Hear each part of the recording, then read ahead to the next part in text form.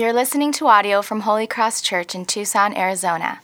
If you'd like to check out more resources or learn about our ministry, please visit holycrosstucson.com. Our text for today, Colossians chapter 1, verse 20. So if you have your Bible, please open there. If not, just follow along in the screen and I'll read. In him all the fullness of God was pleased to dwell, and through him to reconcile to himself all things, whether on earth or in heaven, making peace by the blood of his cross. And you, who were once alienated and hostile in mind, doing evil deeds, he has now reconciled in his body of flesh by his death, in order to present you holy and blameless and above reproach before him. If indeed you continue in the faith, stable and steadfast, not shifting from the hope of the gospel that you heard, which has been proclaimed in all creation under heaven, and of which I, Paul, became a minister. So why was the fullness of God pleased to dwell in Christ? You could answer that in one word, and the word was reconciliation. Reconciliation. That's a beautiful word, reconciliation. But it's a word that has a pretty broad range of meanings. If you talk to an accountant, reconciliation means making one set of accounts agree with another set, right? It's that's great. I mean that's enough to make an accountant happy. The books all agree. Some of you are old enough to remember the days when we had to balance our checkbooks at the end of the month, and it was so nice when you get the balance in your checkbook agreeing with the balance on paper, particularly if the bank said that you had more money than you thought you had. But now, take that same word reconciliation and think about it from the point of view of a marriage counselor, right? Well, what is that person thinking when they think of reconciliation? Well, it's taking a husband and wife who have been at odds with each other, in conflict with one another, and seeing them come together as one. It's interesting that both of these ideas of reconciliation are present in the text that we have here in Colossians today. And I hope that you will see that as we go through it. Both of these ideas are also the result of Christ's work on the cross. We sang about his death and his resurrection. Through his death and resurrection, Christ made peace. This was his great peace mission. He made peace between God and man. But not just that, but there is a sense in which, as we read in verse 20, that God through Christ will reconcile all things to himself. All things. Christ opened the way for the reconciliation of all things. This is a cosmic type of reconciliation. It's universal in scope. It's not talking about just the elect who will be reconciled, or even all humanity, but all things. It says that. All things in heaven and on earth. In other words, the whole of creation. And that raises the question, in what sense does God reconcile all things? Well, there are people known as universalists who will use passages like this to teach that everyone will eventually be saved, even the devil. But obviously that view is contrary to what we read in other places of Scripture. So what then? How is it that God was reconciling to himself rattlesnakes and scorpions and Gila monsters and palo verdes and saguaros? In what sense does God do this great work of reconciliation through Christ?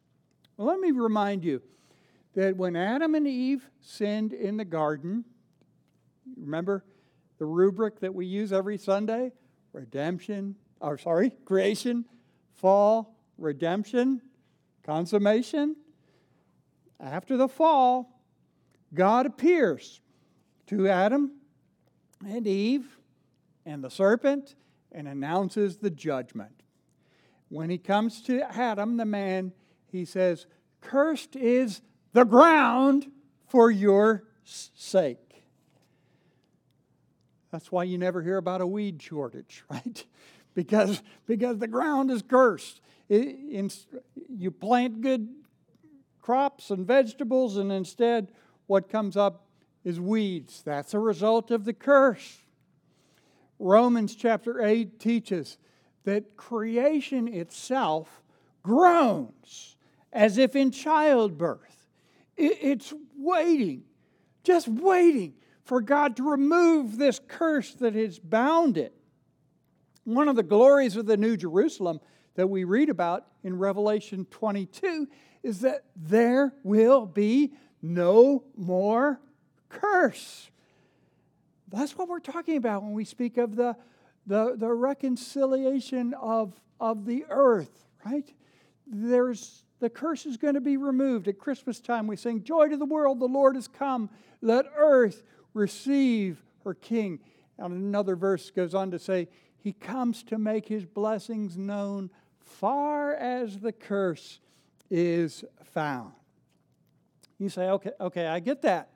I see how God is reconciling the earth by removing the curse. But in what sense can the devil and his demons be said to be reconciled to God? Well, apparently the answer to that is that Paul was referring to the restoration of all things that Peter spoke of in his sermon. Let me read you a verse or two from Acts chapter 3. Acts chapter 3, Peter speaks that Christ was appointed by God, and it says that heaven had to receive him, that is Christ, until the time for restoring all things. There you go.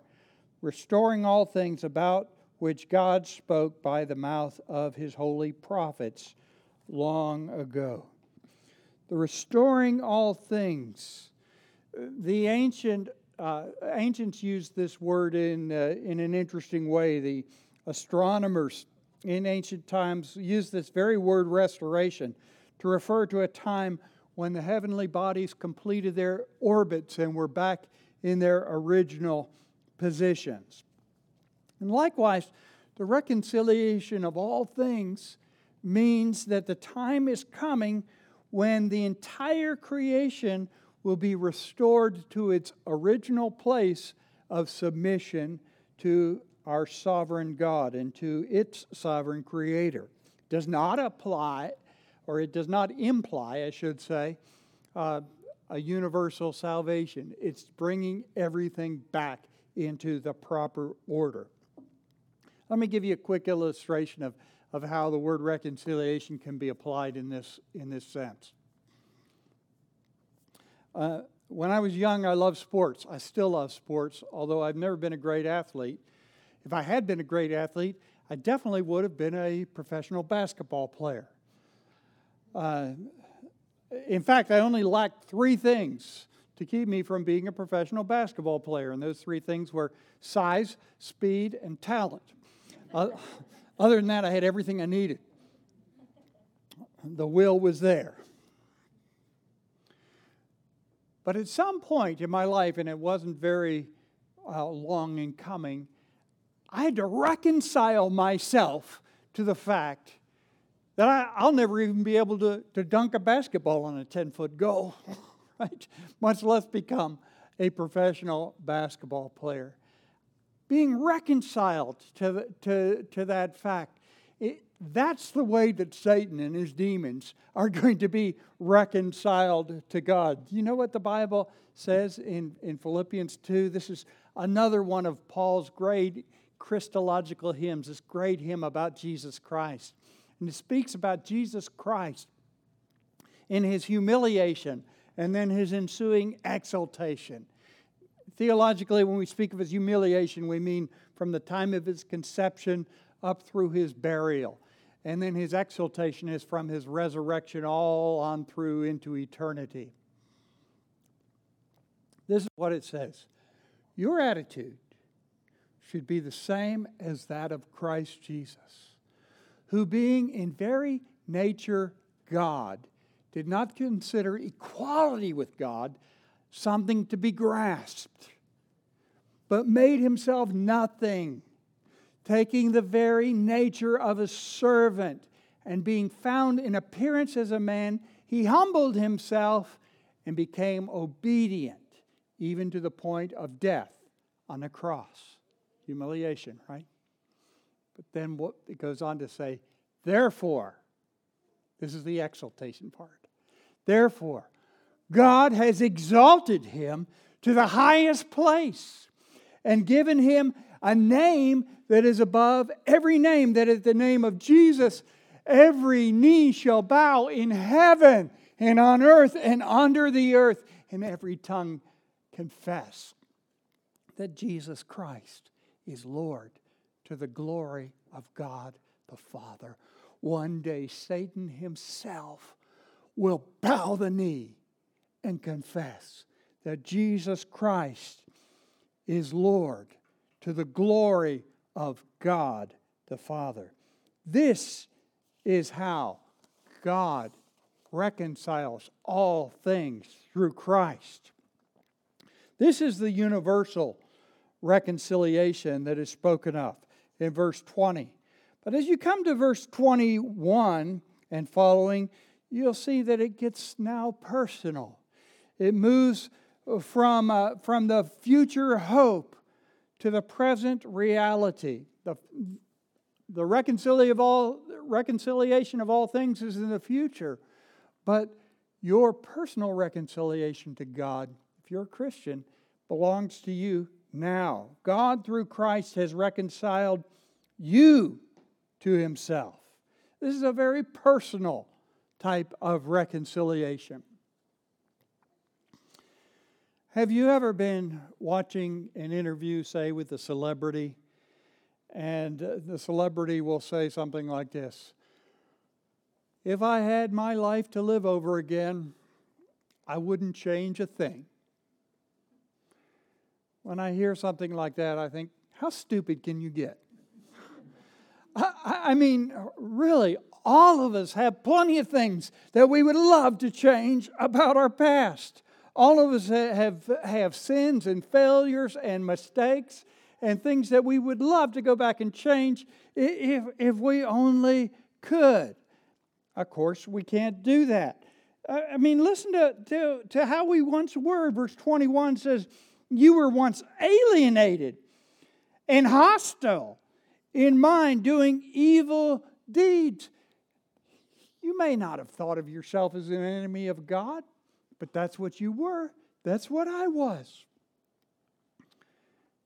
But the good news of the gospel is that the beauty of your Savior fully covers the ugliness of your past.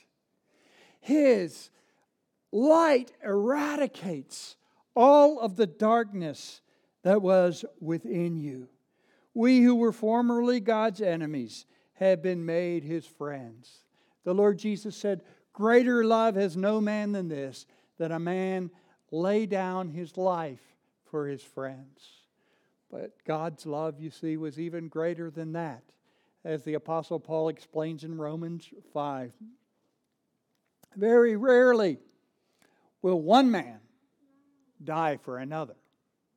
Though for a very good man, someone might possibly dare to die. But God demonstrates His own love for us in this: while we were still sinners, Christ died for us. He didn't die for His friends. He died for His enemies. And that's what we all were. But by His death on the cross, He made us his friends. That's what the reconciliation is. Much beyond the broader perspective of restoring us to our original place of submission to our Creator, Christ has chosen us to be his beloved bride.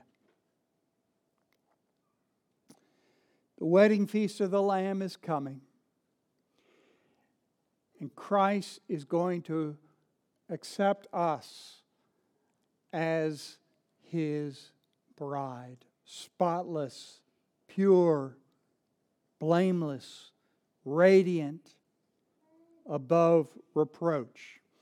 In my experience as a pastor, I've done a number of weddings.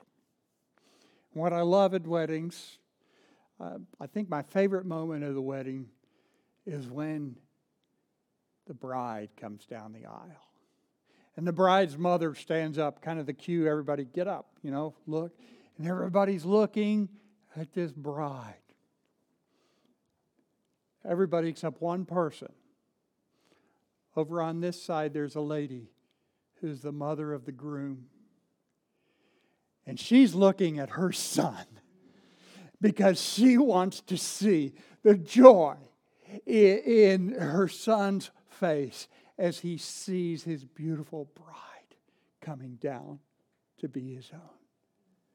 Oh, the Father is looking at his son's face as the Son receives us.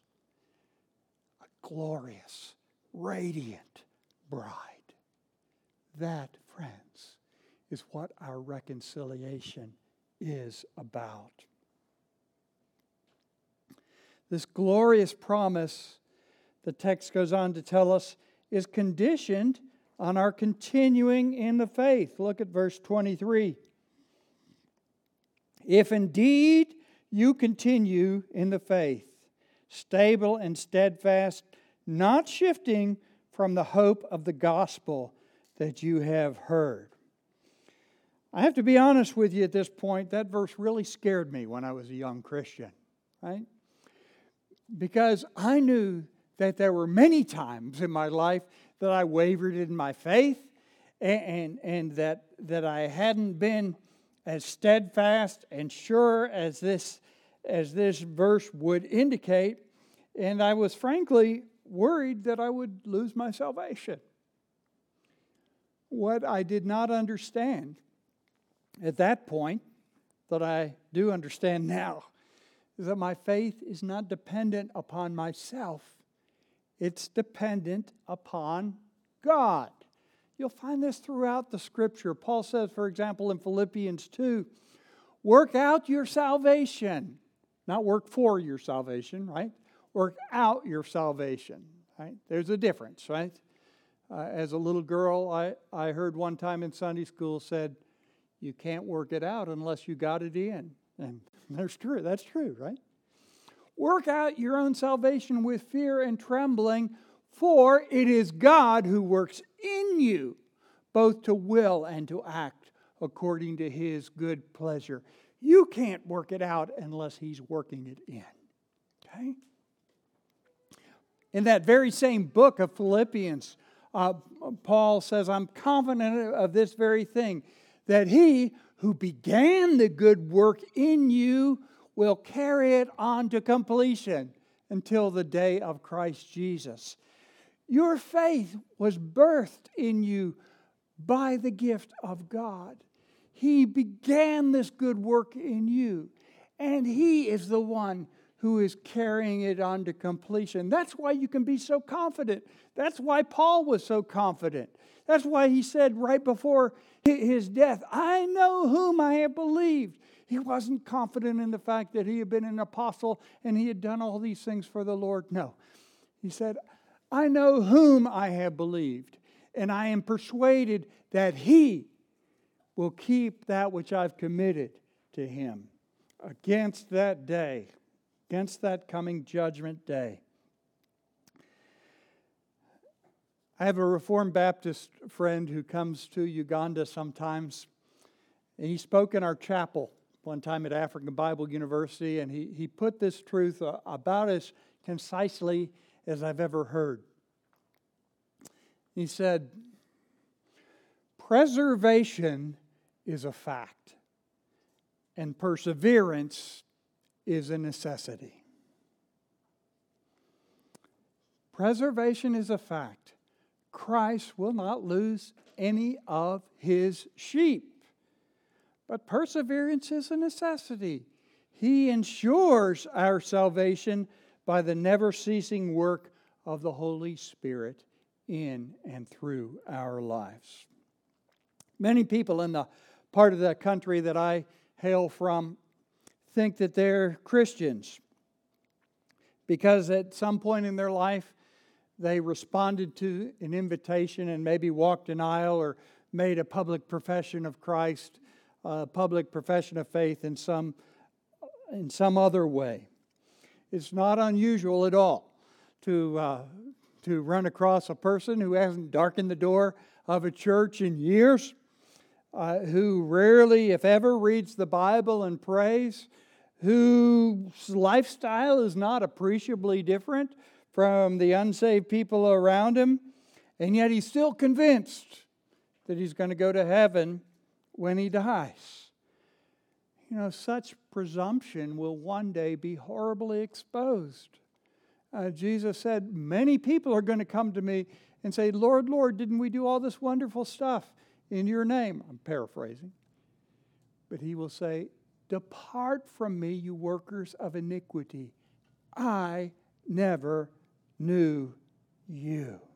You see, if you don't continue in the faith, you're not really saved at all.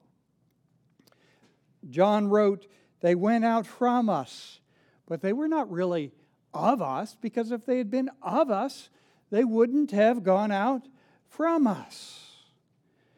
You have to continue in the faith, but the good news of the gospel is that those of us who truly belong to Christ can be assured of our salvation.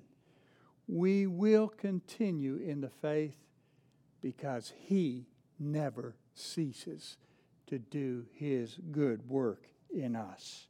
The hope of the gospel that Paul mentions in verse 23 is firmly fixed in the heart of the believer.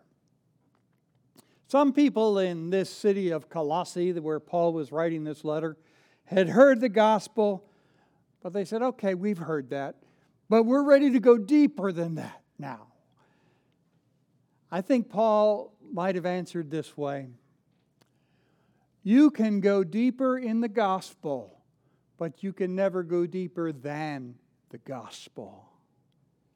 We too need to seek nothing in addition to Christ and the gospel, but we need to grow deeper in the gospel and deeper in love with the God who gave it.